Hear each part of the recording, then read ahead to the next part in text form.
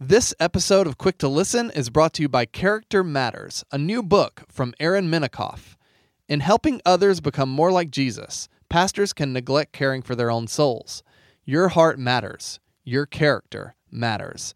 Character Matters is available at moodypublishers.com. Last week, a video was leaked of two men pursuing Ahmaud Arbery in a neighborhood in Brunswick, Georgia. In the video, a truck blocks Arbery from running. After Arbery tries to change direction to avoid the truck, he and one of the men, Travis McMichael, begin fighting. 3 shots are fired and Arbery falls to the ground, dead. While Arbery's death occurred in February, the father-son pair who were in this car were only arrested last week following a massive public uproar after this tape was released. For many, this was not just a tragic death or even a murder. As Atlanta Mayor Keisha Lance Bottoms put it, it's 2020 and this was a lynching of an African-American man. Lynching, for some, may feel like a word from the late 19th or early 20th century. But discussion of the nature of lynchings has become increasingly mainstreamed, especially after the opening of the National Memorial for Peace and Justice in Birmingham, Alabama. The monument opened in 2018 and honors the memory of all the recorded lynchings in the United States. We wanted to learn more about the past and present of lynchings and where this violence and Christian history intersect. You're listening to Quick to Listen, where we go beyond hashtags and hot takes to discuss a major cultural event. I'm Morgan Lee, digital media producer here at Christianity Today. And I am Ted Olson, editorial director at Christianity Today as well.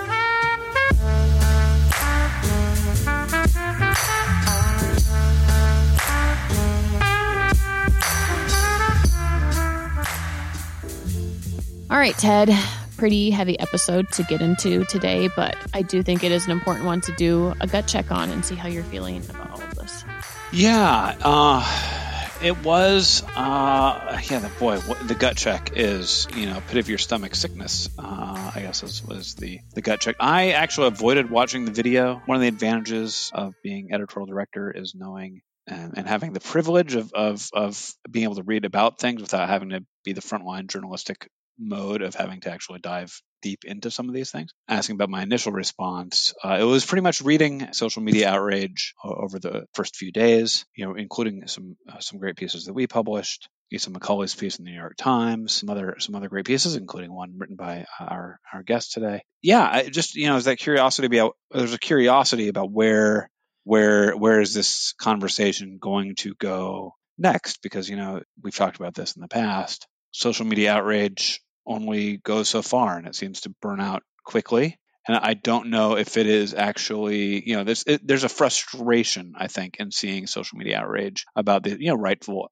outrage, I think, righteous indignation. But there is that frustration with being like, here's another case that is just horrific. And I don't know if the response to these things is affecting much cultural or legal change. I don't know. I mean, we did see the arrest later on, as you mentioned. I guess that was encouraging in its way. But there is that a little bit, and maybe it's just, also with, it's hard to, I don't know, coronavirus is sucking a lot of hope, or just, kind of like a natural hope response. There's just a kind of a ennui in the air. And so when some of these things happen, it's easy for me to respond like, yeah, I don't know, how long? The response for me is the gut check is kind of like, how long, oh Lord, how long? More than I hope this is the catalyst for change. To be honest about my gut, that was the response. Trying to have more hope these days, but the mode we're in makes it hard to kind of be glass half full on things. Optimism and hope are different, but I'm saying the innate gut response. It's hard to lean into that positive response. My gut check also comes from another place. I think that you would feel despair, and that, as I mentioned when I was giving us a summary of what we're talking about today, there's a several month gap between when Arbery was killed and when the public outrage starts to come and the fact that this tape was released. And so as it's become very clear, there's been multiple layers of horrificness in terms of the actual crime itself, and then the amount of justifying and rationalization and potentially cover up and excuses and essentially systemic injustice being played out on a very large scale. I think that kind of like adds another layer of despair towards the entire situation, as awful as it is. And feeling like, okay, at least in other situations with Black Lives Matter, it would feel like they would be able to get to this point of arrest or a grand jury indictment, and then things would start to kind of fizzle after that. It felt like the criminal justice system was not able to really adjudicate justice in a lot of situations. I am kind of curious about how that will all figure out. Who is our guest, though, today to kind of talk to us about some of these things at a much deeper level? Guest today is Malcolm Foley, and he was the author of one of these pieces that I was saying that I read and really appreciated reading. He wrote it for MereOrthodoxy.com. Malcolm is a PhD candidate in Baylor's Department of Religion, studying the history of Christianity. He's actually the university's first ever graduate student regent. His dissertation looks at the African-American Christian responses to lynching from the late 19th century to the early 20th century. He did his BA in religious studies, but also had a second major in finance, a minor in classics. This was at the Washington University in St. Louis. Then he went over to Yale Divinity School and got a Master of Divinity looking at the theology of the early and medieval church. So I'm eager to hear a little bit about the shift to modern Christianity. He is also currently the director of discipleship at Mosaic Waco, which is a PCA, a Presbyterian Church in America, church plant in Waco, Texas. So, Malcolm, we are thrilled to have you on Quick to Listen. Thanks for coming. I'm glad to be here. Malcolm, it is great to have you here. I think maybe one of the best ways for us to start this conversation is potentially by, giving historical background and talking about terms. And so when we're talking about lynching, how do you define that, and where does that term come from? It's a fraught term. Historians and anti-lynching activists have fought for this definition for a while. So the definition that I'll give is one that Manfred Berg gives in his book Popular Justice, where he says that lynching is essentially an extra legal punishment that's meted out by a group of people claiming to represent the will of a larger community and with an expectation of impunity. There are debates over what constitutes a group. There are debates over what kind of denotes the will of the larger community, but that's kind of a good place to start. The term itself for American history originates around the period of the American Revolution. There are a few kind of circulating stories about the origin of the term. There's a story about a farmer whose last name was Lynch, who gave a poacher 300 lashes. There are a few other stories, but probably the most convincing one is of the Bedford County, Virginia militia. They were essentially lynching Tories in the American Revolution, and the leader of this militia was Charles Lynch, and he referred to his kind of tracking down lawbreakers outside of the law, called that lynching. That was to suggest that kind of stuck. Lynching didn't always include death. It was often things like flogging, tarring and feathering, exiling. But in the late 19th and early 20th century, and I'll talk about this probably in a little bit, it becomes an almost exclusively racial practice. But the category of kind of extra legal punishment is what we're thinking of when we think of lynching broadly. I mean, which is interesting, right? Because if we think of it in that early revolutionary era, some of the more radical, revolutionary guys who've been lifted up as heroes were doing this kind of tar and feathering and killing, very much responsible for these extrajudicial killings. There's an aspect in which early American heroes, lynching is part of not just something that's part of America's shame, but has been to some degree lionized in our American history, even before it becomes heavily racialized. There's kind of this heroism. One thing, when I was at the museum draws a very clear line between some of the racialized lynching as it was done in the late 1800s, early 1900s, and what we would consider kind of frontier justice types of things, the posse, the gang, some of these things. Help me understand that distinction a little bit more. And so I'll talk about kind of what happens in the late 19th and early 20th century. You have, in a number of kind of American populations, you have very weak law enforcement agencies. And so for some, lynching is the avenue that communities take for this, like I said, this frontier justice idea. So specifically in the late 1880s, up until that point, you have white and black people being being lynched by mobs. During the period of Reconstruction, you start to see those numbers go up as specifically white Southerners who are sympathetic with freed people and white Northerners who are coming down to educate the recently freed and do other things like that. They're killed by groups like the Ku Klux Klan, other paramilitary groups. But in the late 1880s, during a period of what can be called redemption, the number of white people being lynched drops and the number of black people being lynched skyrockets to the point that the proportion is you have upwards of 70% of the people being lynched are black. That's what Carlos Hill calls the racialization of lynching. It's at that time that narratives start circulating about black men being sexualized beasts for white communities to protect their communities, specifically to protect their women. The black beast rapist needs to be removed violently and publicly. In many communities that they have law enforcement, it's just that mobs think that law enforcement doesn't act quickly enough. The frontier justice thesis, it doesn't stand up as much specifically when you start looking at the racialization of lynching post 1886, because you have places that have, like I said, they have robust justice systems, still be extremely biased against the black man or woman. But the idea is mostly that it won't act quickly enough and it won't act with the kind of decisiveness that the mob would. That's then the way that lynching functions in those societies. I'm curious about how the religious aspect comes in to play in that concept of we've talked about the relationship between the kind of the mob and the kind of local law enforcement. Doing some background reading in preparation for this, and I've also been doing some other background reading before this. There was this story from 1885 in Oxford, Mississippi, of the lynching of Harris Tunstall. In this story, there's a mob. There's a report that a woman has been attacked. They, have kind of this show trial near the courthouse, but then everything moves from the courthouse lawn to this Methodist Episcopal church. And this is on a Sunday morning,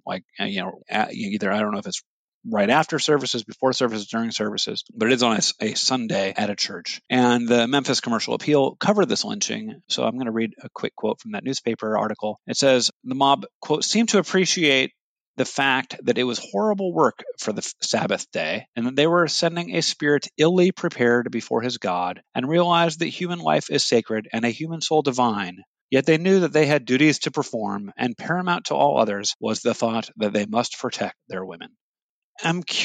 Several things are deeply, deeply troubling about that. But I am curious about, as lynching became racialized, to what degree do they see God in this? I've seen a lot of different reports and a lot of different kind of conclusions from different historians about the role religion played in the view of the lynch mob, on the part of the lynch mob. But what's your take on that?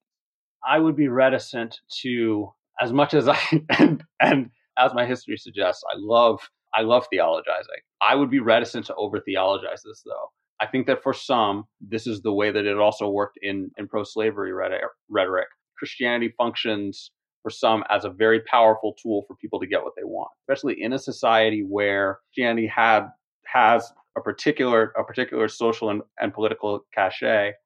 There were some who sought to mobilize it to that end. And so when your fundamental commitment is, as was said, to, quote, protect your women, to perform these duties, functionally that took precedent over the recognition of a human life, because the levels of torture and brutality present in specifically a number of these spectacle lynchings suggests something else. Or while you may say that you hold human life to be precious, it's also very clear that you hold some lives to be more precious than others. When it comes to the way that people would use their faith to justify these particular practices, it's also helpful to remember that while they're saying that, you also have black pastors who are commenting on this and saying, if you can either stand in a mob of thousands of people and watch a black man be set on fire alive, or if you are one of the people holding the rifles that then riddle this body with bullets, you're most likely not a Christian.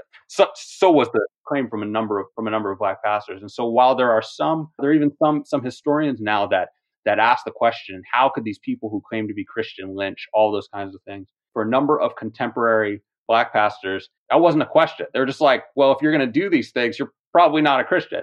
I can find other things to spend my time doing rather than trying to justify how you can be a Christian in some way and engage in these things. I've got a congregation I need to care for, and people whose lives I need to build up because you're living in a society where you're faced with consistent and constant trauma.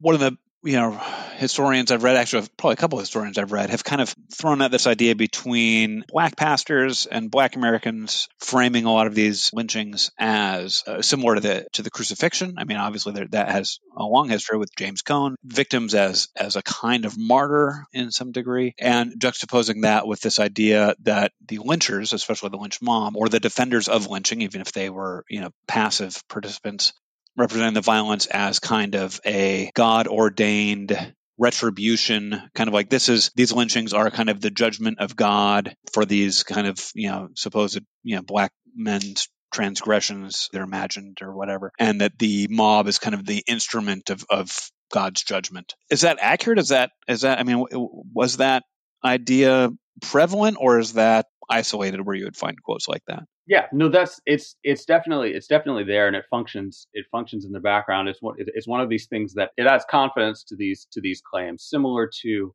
James Henley Thornwell's sermon on the rights and duties of masters, where he essentially gives a well laid out pro-slavery argument, and fundamentally at the root of it is biblical hermeneutic that God in Christ his purpose is to uphold a particular social order. And so when he looks around, when Thornwell looked around at slavery, and when he looked at the scriptures, he looked in the scriptures and saw that Jesus in his parables uses masters and servants as examples. He sees that dynamic present in Southern society. And so he's like, clearly Jesus doesn't have any problem with it. It's rooted in this understanding that one of the things that God does is he essentially blesses particular social orders. And that then helps you confidently say, well, slavery ought to continue. Similarly, when it comes to issues of lynching, if I can find resources that suggest to me that I can be a tool of God's judgment, that makes me all the more confident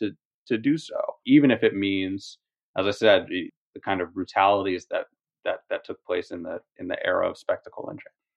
So I really like your research, Malcolm, and its focus on just trying to hear from how African American Christians were reacting and responding and making sense of all of this. And I would love to know, how much resonance did their arguments have? Were they able to prick the conscience of the people that they were trying to get their attention? Or did a lot of the folks that they were trying to influence end up just kind of insulating themselves, in the same way that we talk about people being in a news or editorial bubble today? Was that true back then too?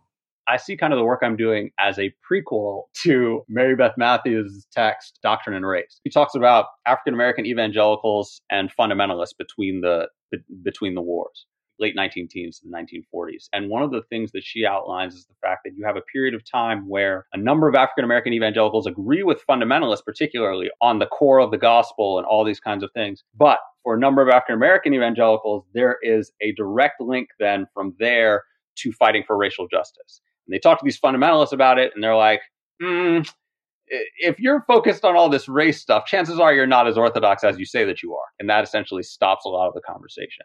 Similarly, in the years prior, so I'm focusing on like 1890 roughly to 1919, period of time before the NAACP gets really involved in anti-lynching work. And one of the things that I continue to find is that you have as much of an opportunity as Black pastors have, they're trumpeting the idea, hey, lynching is happening. This is something we need to deal with, specifically calling for white pastors to partner with them. And one of the things that you also see as a response is them lamenting, specifically the white pulpit and press, silent.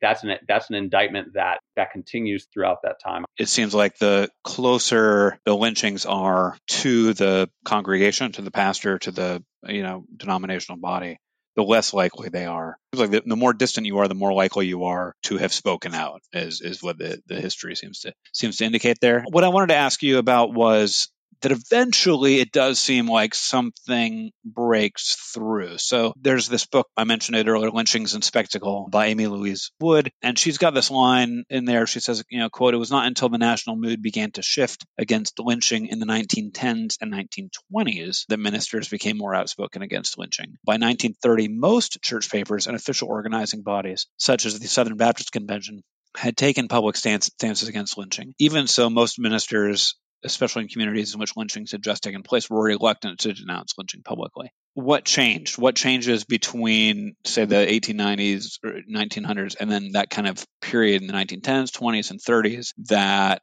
church bodies and congregations and pastors are willing to say, oh, yes, we need to address this, and yes, we need federal legislation to address this? Public sentiment changes. So it's important to consider this in a similar way that we consider even the modern civil rights movement, in the sense that I don't see either of those as kind of profound moral revolutions. What happens is, specifically in the case of lynching, when the international community gets wind of it, you have papers in the UK and in France, in Japan, talking about Southern lynching. When that's the kind of attention that Southern communities are getting, and especially in a period of industrialization ramping up and things like that, it becomes very much bad for business. And there are a few historians who then extend this argument. In many ways, that practice moves into the criminal justice system. No longer are people being killed by mobs in front of thousands of people. You just move that into capital punishment.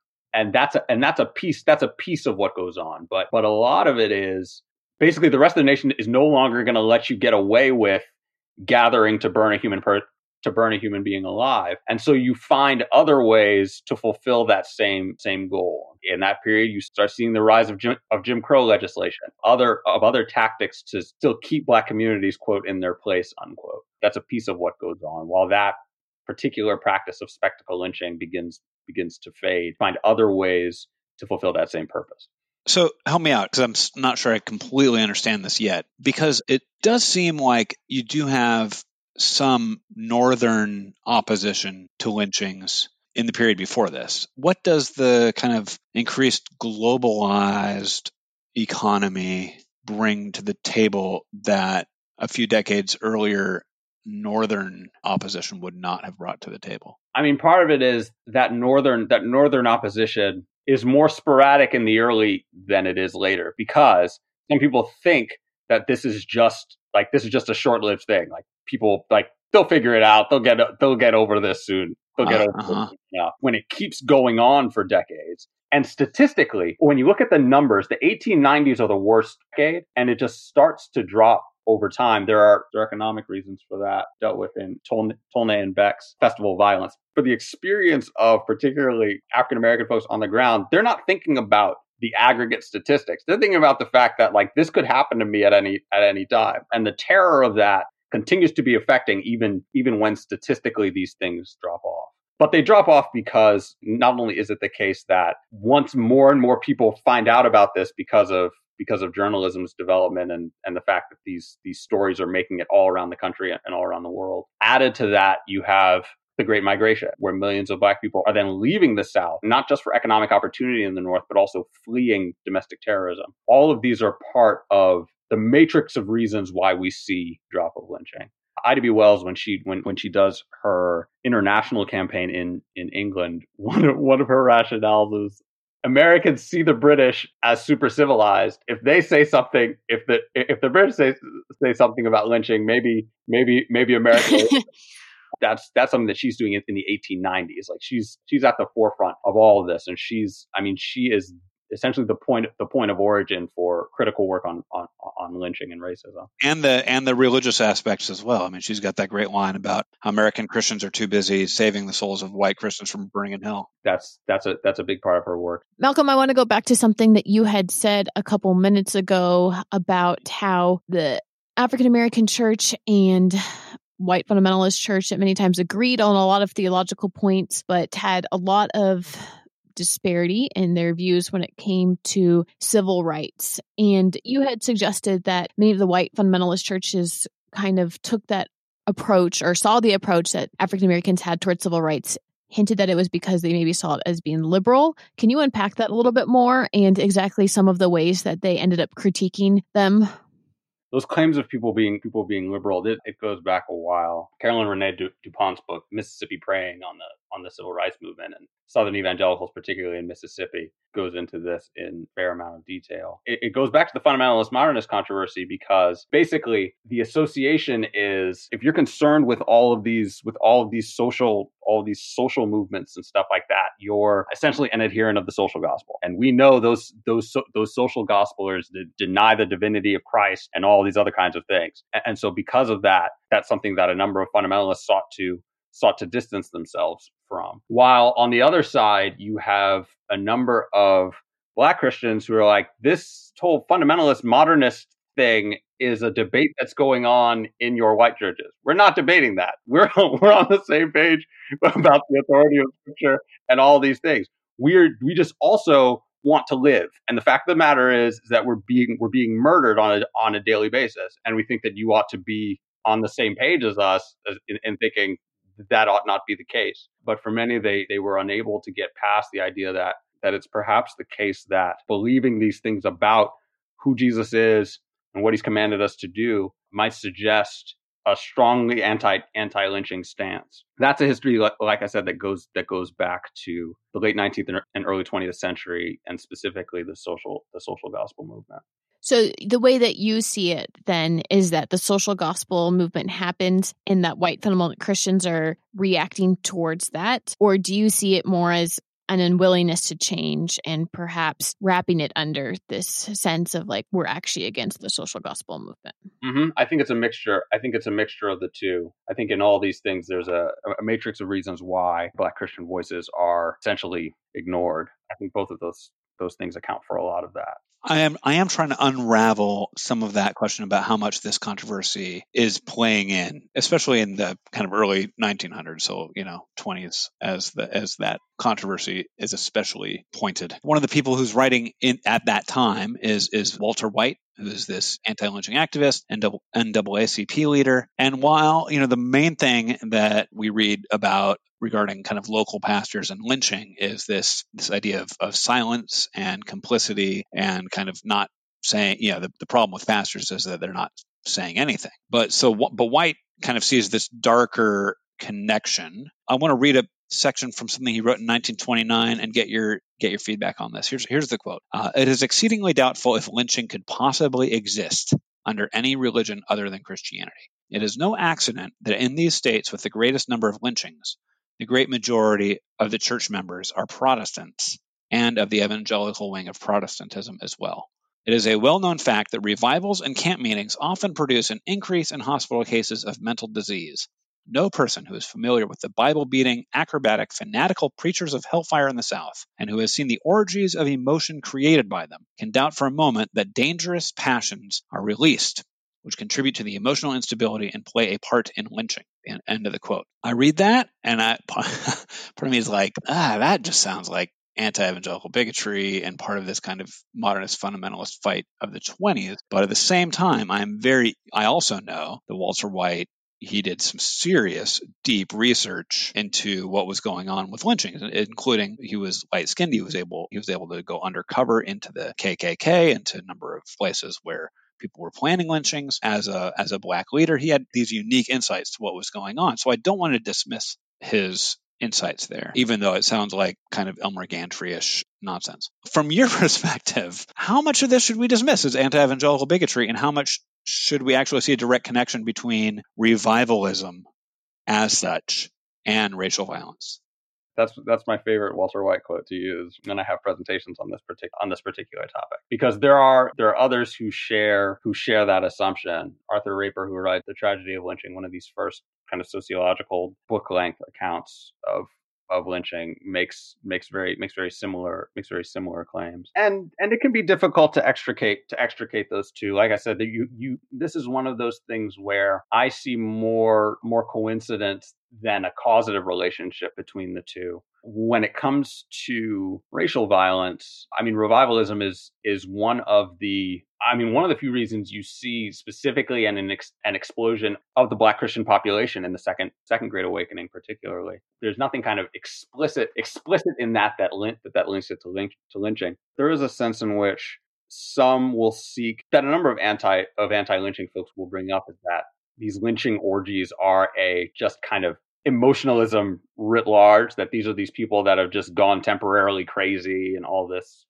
kind of stuff. Those kinds of explanations, I don't think that covers a lot of what's going on there. It's not just frenzy. It's more sinister than that. It's rooted in this understanding of you needing to, it's rooted in idolatry is what it is. It's rooted in your need to defend, and in the case of lynching, it's whiteness and white supremacy in general. And so people like Atticus Haygood, who I referred to in the article, he's a bishop in the Methodist Episcopal Church South, when he justifies specifically the burning alive of Henry Smith, his primary reason is he was burned alive because the people just went crazy. They thought about the crime that he was accused of, and they just kind of collectively lost their minds, and as a result, they did this thing. In a sense, takes away the culpability of all those involved. Haygood said this himself. He's like, if this had happened to somebody I knew, I could have been a part of the mob too. And what that does is that takes away the culpability of each and every one who participated in that killing. As much as it may appear to folks like White and others that this is just a result of emotional frenzy and things like that, in a sense, that cheapens the kind of insidiousness of this particular practice. God is a genius storyteller, and the evidence of this is threaded throughout Scripture. In Christianity Today's new show, Holy Curiosity, with me, Kat Armstrong, we explore storied connections threaded throughout Scripture from the Old Testament to the New. Our first mini-series, Connecting Dinah and the Woman at the Well, welcomes experts like Drs. Tim Mackey and Diane Landberg to give us insight and context into the physical location and meaning of these two stories. These stories will spark holy curiosity in your own faith, because once you see these connections, you can't unsee them. God wastes no person, place, or thing. Listen and subscribe to Holy Curiosity with Kat Armstrong on your favorite podcast platform. What I loved most of all about Israel and why I became a Zionist was because Zionism was a rejection of victimhood. A few weeks ago on CT's The Bulletin, we launched Promised Land, a new podcast about Israel and Palestine in a post-October 7th world. 6:30 a.m. we're in our synagogue praying, and sirens go off, and they're going on.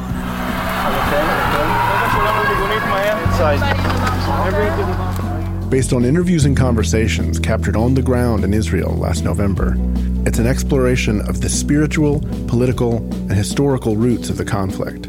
When there's a weak Israel, every Jew in the world is weak. And why should a Russian Jew who has nothing to do with this land come here? Why? I mean, if you want, you can give them Texas. You love them so much. I am alive because I didn't come home.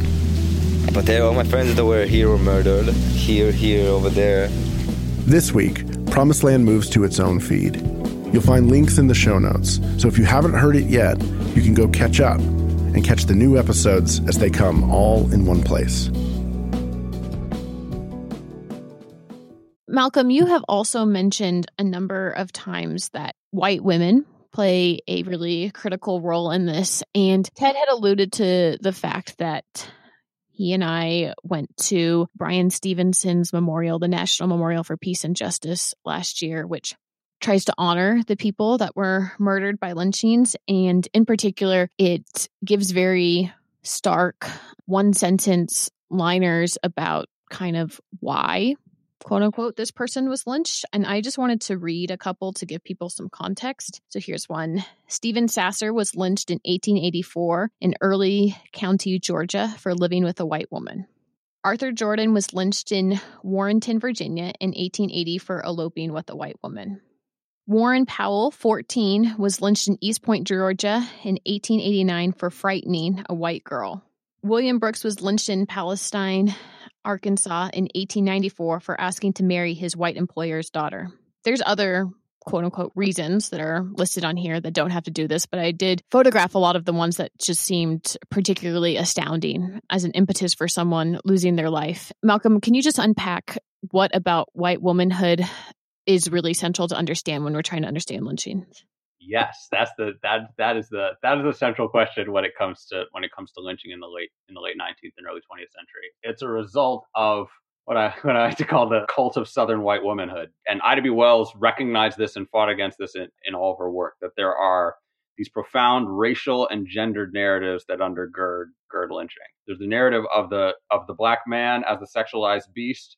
There's the narrative of the white woman as the non-sexual paragon of virtue, and there's the image of the white man as the kind of violent protector of white female virtue.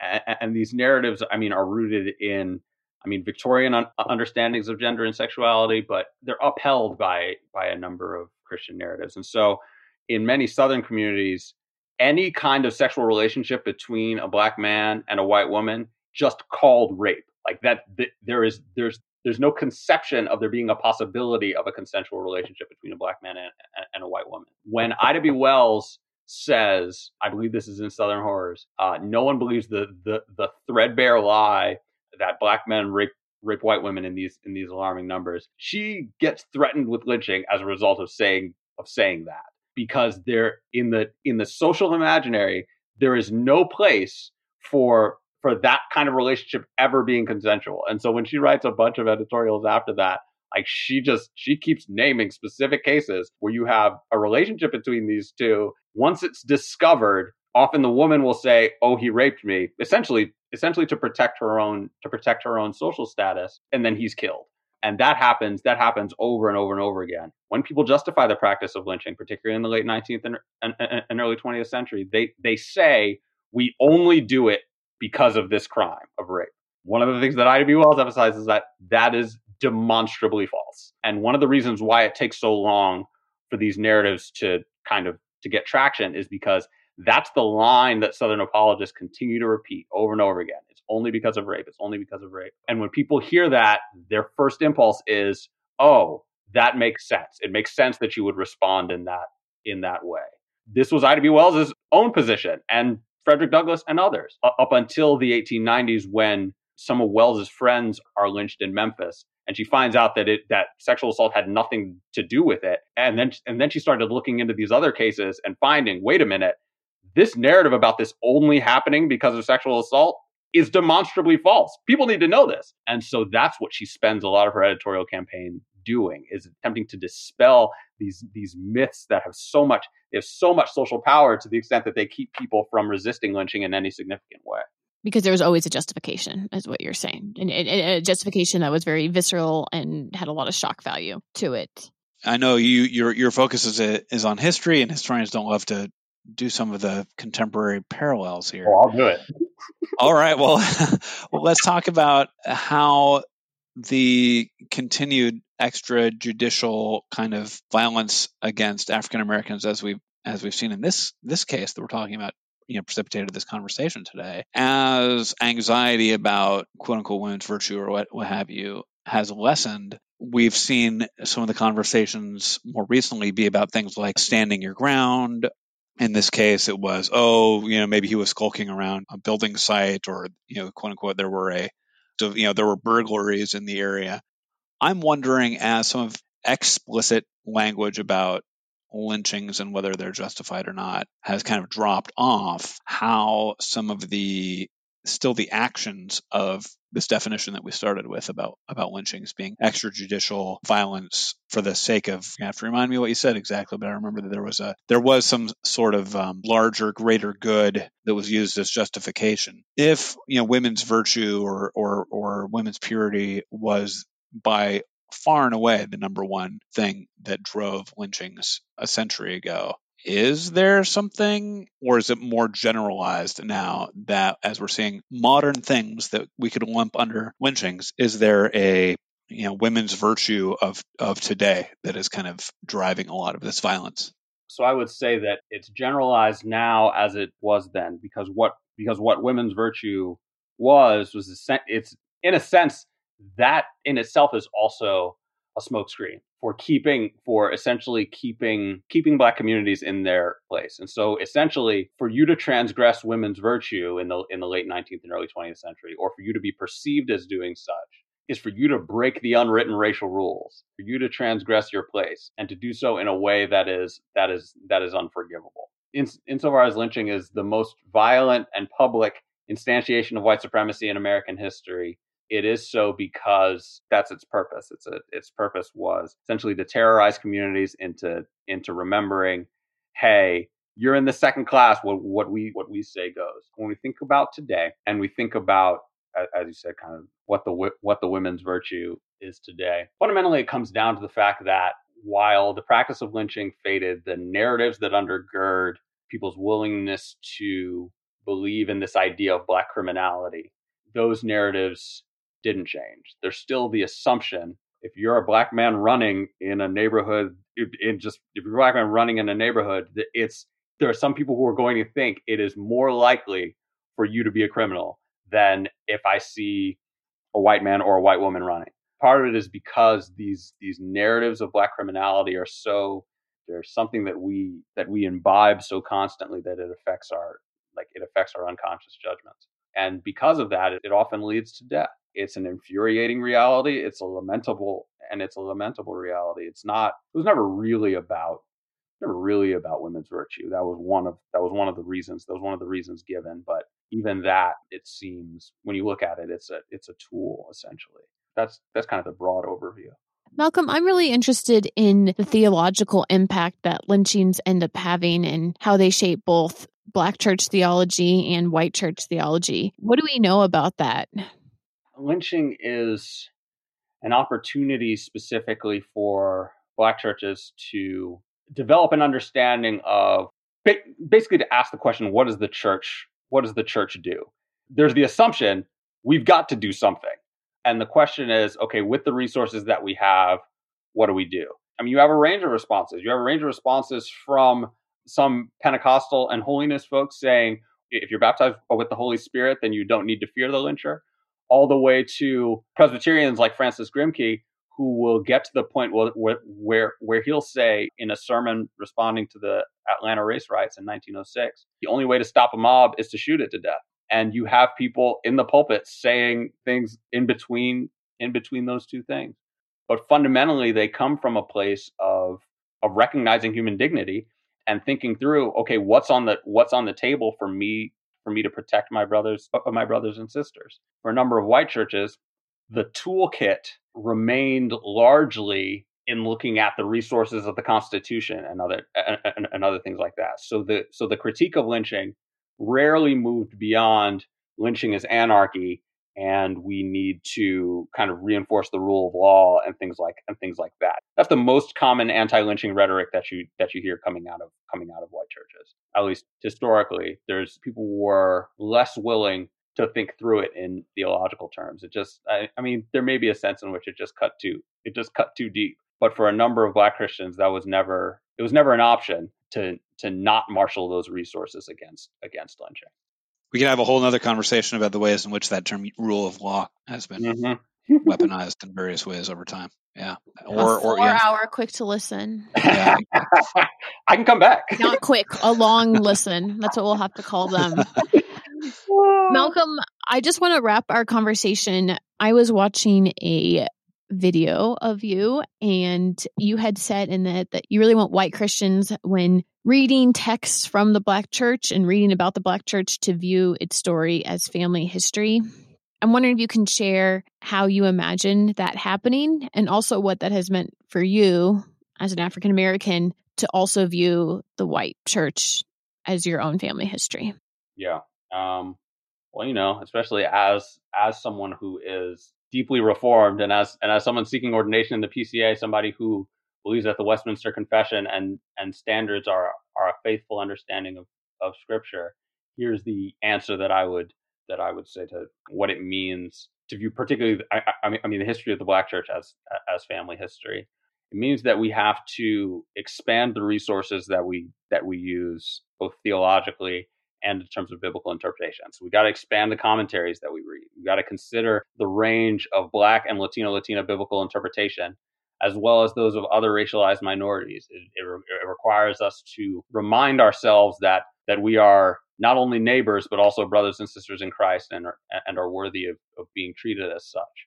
It means that when your brother or sister suffers, it means that you've got to feel that suffering. It means you've got to sit with them, that you don't feel like you have to speak, because chances are we're going to say the wrong thing. The fact of the matter is that this is an opportunity for us to sit and learn from one another's experiences, to wrestle with how to apply the truth of the scriptures in not only our individual lives, but in the spheres in which the Lord has placed us. It means that the suffering of Christians around the world is our suffering. And it means that we've got to feel it, and we're called to resist it.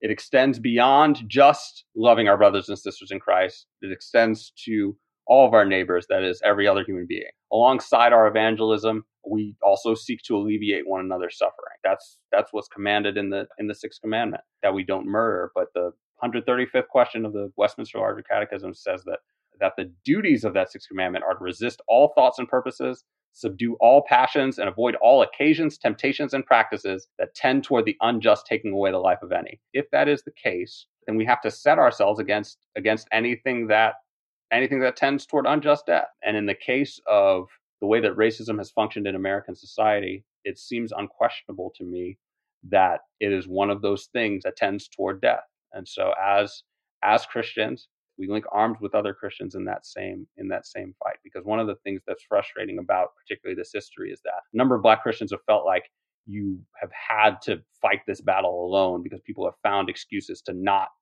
link hands with one another. And so it's my hope and my prayer that happens before the Lord returns. Yes, let's definitely pray for that. Thank you so much, Malcolm, for this really excellent and in-depth discussion. Yeah, it was really just great to hear all the history that you had for us today. For people who have feedback, we invite you to send us an email. We're at podcasts@christianitytoday.com, podcast with an S. We are also on CT Podcasts on Twitter. Now is the time of the show that we call Precious Moments, where we ask everyone to share something that has brought them joy recently. Ted, it always falls to you, but I think you always rise to the challenge. Yeah. Well, I always also say almost the same thing every week these days, because apart from the, nice warming sun, it's just become Ted's weekly board game report, because, these are the things that are giving me joy. This week, in fact, it is still going on. I'm in the middle of a great family game of the game Scythe, which is probably the best board game on the market right now. It takes place in an alternate World War I landscape, and you just move all over the board doing all sorts of crazy stuff. Sounds great. It's fun. My son and I love to play it all the time. We've upgraded all the components, and we play it a bunch, and it's harder to get my wife and daughter to play, but we've got a nice family version of the game going now, and it's great. How long will it last? Well, in theory, it's supposed to last an hour and a half as a game, but we're going on night number 3 of playing it in 45-minute increments. So, it can take a while, but it's great. We love it. And then in the meantime, I got to say, the thing that's bringing me joy right now, I hate to be like, this is very not me, but coronavirus brings out weird times. Guys' grocery games. I've not ever watched the Food Network. I'm not one for watching reality TV, and I definitely don't watch competition shows. That's what we're doing right now, and we're just wiped out at the end of the day. I'm like, let's just watch Guy Fieri's guys' grocery games. And why running is it around a bringing you supermarket. so much joy? What is the secret recipe that it has? I just think, like all these cooking shows, it's people who are good at what they do. And I'll tell you, we were trying to figure that out. I'm like, what do I enjoy so much about this, other than just, it doesn't have all the cutthroat, backstabby, ridiculousness of most reality TV shows. It's just, it's like an old style game show in some ways. But I think maybe, Morgan, I just miss going to the grocery store. I haven't been in 2.5 months. My wife goes every 2 weeks. I have a heart thing, so I'm trying to have extra quarantine. Yeah, I'm like, grocery stores. Having a game show in a grocery store, it's kind of a nice little comfort food right now. That's my joy. I'm on Twitter at Ted Olson. Morgan, what is bringing you joy right now? Thing that most recently brought me joy is the podcast Hooked on Pop. Oh, yeah. I don't listen to it that much, but one of the best things about this podcast is that it dignifies pop music, and I love pop music a lot. And there is a Dua Lipa song, and some people are probably like, what?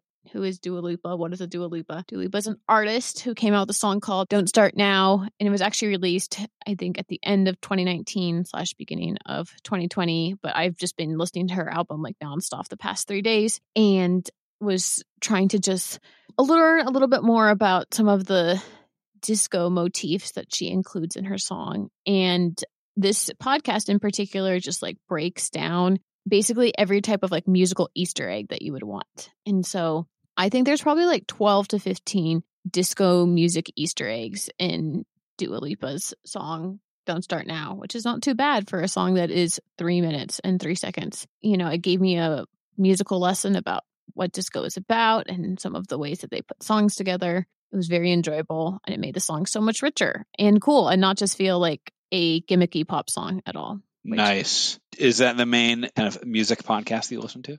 No, I honestly don't even listen to it that much. I don't know why, but I wanted to give it a shout out because that episode was so good. Yeah, that's great. That's great. So if you want to listen to a different podcast, it's called Hooked on Pop, and you can follow me on Twitter at MEPAYNL. All right, Malcolm, throwing it to you. So, what brings me joy right now? So, my wife and I are about to have our first child. Wow. Awesome! Congratulations. Yeah. So there's a lot going on there, but it is it's a constant joy for me to even just to feel her belly and feel my little daughter just kicking around in there. That's one of my favorite parts of the day.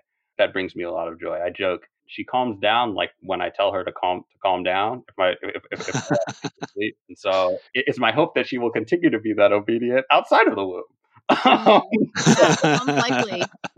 Right? What people keep saying. So I can still pray for a miracle. That's great. But you have that option. So when is the actual due date? Due late July. Wonderful. Yay. And people can follow me on Twitter at Malcolm B. Foley, MALCOLM BFOLEY1.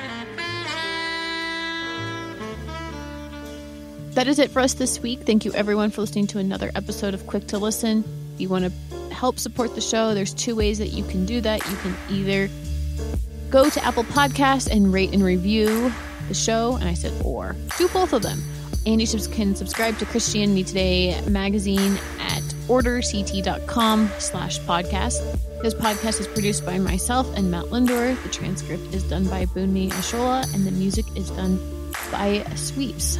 We are available wherever you get your podcasts, and we'll see you all next week. Bye.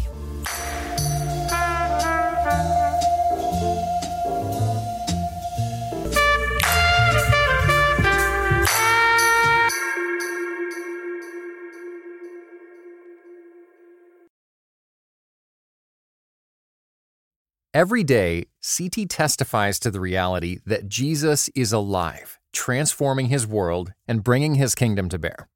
Jesus transforms, CT equips. Make a gift to our nonprofit ministry with a gift of $20 to provide 150 more people with redemptive storytelling, global perspective, and thoughtful podcasts. Give now at morect.com/equip.